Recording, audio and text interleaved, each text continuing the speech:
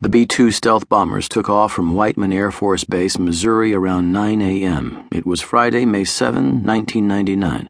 Flying nonstop and refueling in mid-flight over the Atlantic Ocean near Britain, the aircraft were nearly invisible to Serbian air defense radar as they approached the Balkans. One of the aircraft reached the skies over the capital of Belgrade around midnight and launched 5 Joint Direct Attack Munitions, or JDAM bombs. The 2,000-pound high-explosive weapons were among the most advanced precision-guided bombs in the U.S. conventional arsenal. The JDAMs maneuvered precisely to their targets with the help of signals sent by satellites that are part of the Global Positioning System, the navigation system used by boaters and military alike. 3 of the bombs slammed into a building in downtown Belgrade that U.S. and NATO targeters believed was a key Yugoslav army weapons buying facility. In fact, the bombs rocked the embassy of the People's Republic of China. 10 days later, a top-secret report was completed by the Defense Intelligence Agency, DIA. The report was based on intelligence from the headquarters of the Ministry of State Security, China's Civilian Intelligence Service, and was sent to what remained of the Belgrade embassy's intelligence station. Chinese embassy personnel in Belgrade were instructed to collect missile fragments from the bombed embassy building and send them back to China, probably aboard the aircraft chartered to evacuate injured embassy personnel, the report said. 3 Chinese nationals were killed in the bombing and about 27 others were injured.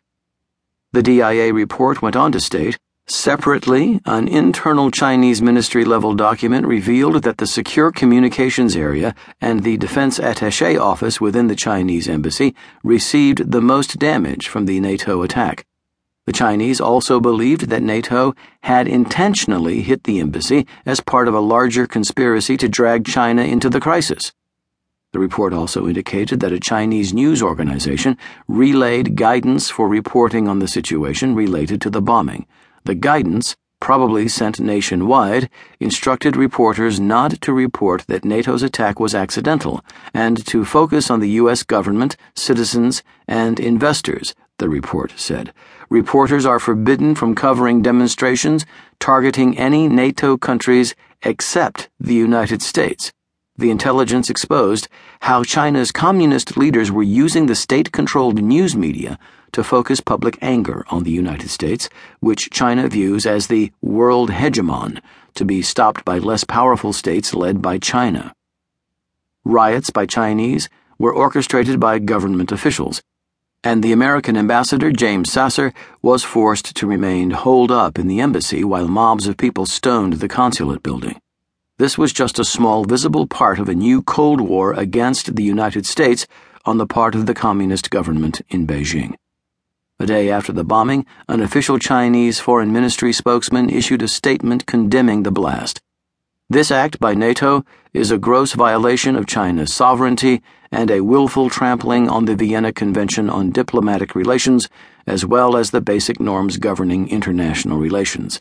This is rarely seen in the history of diplomacy.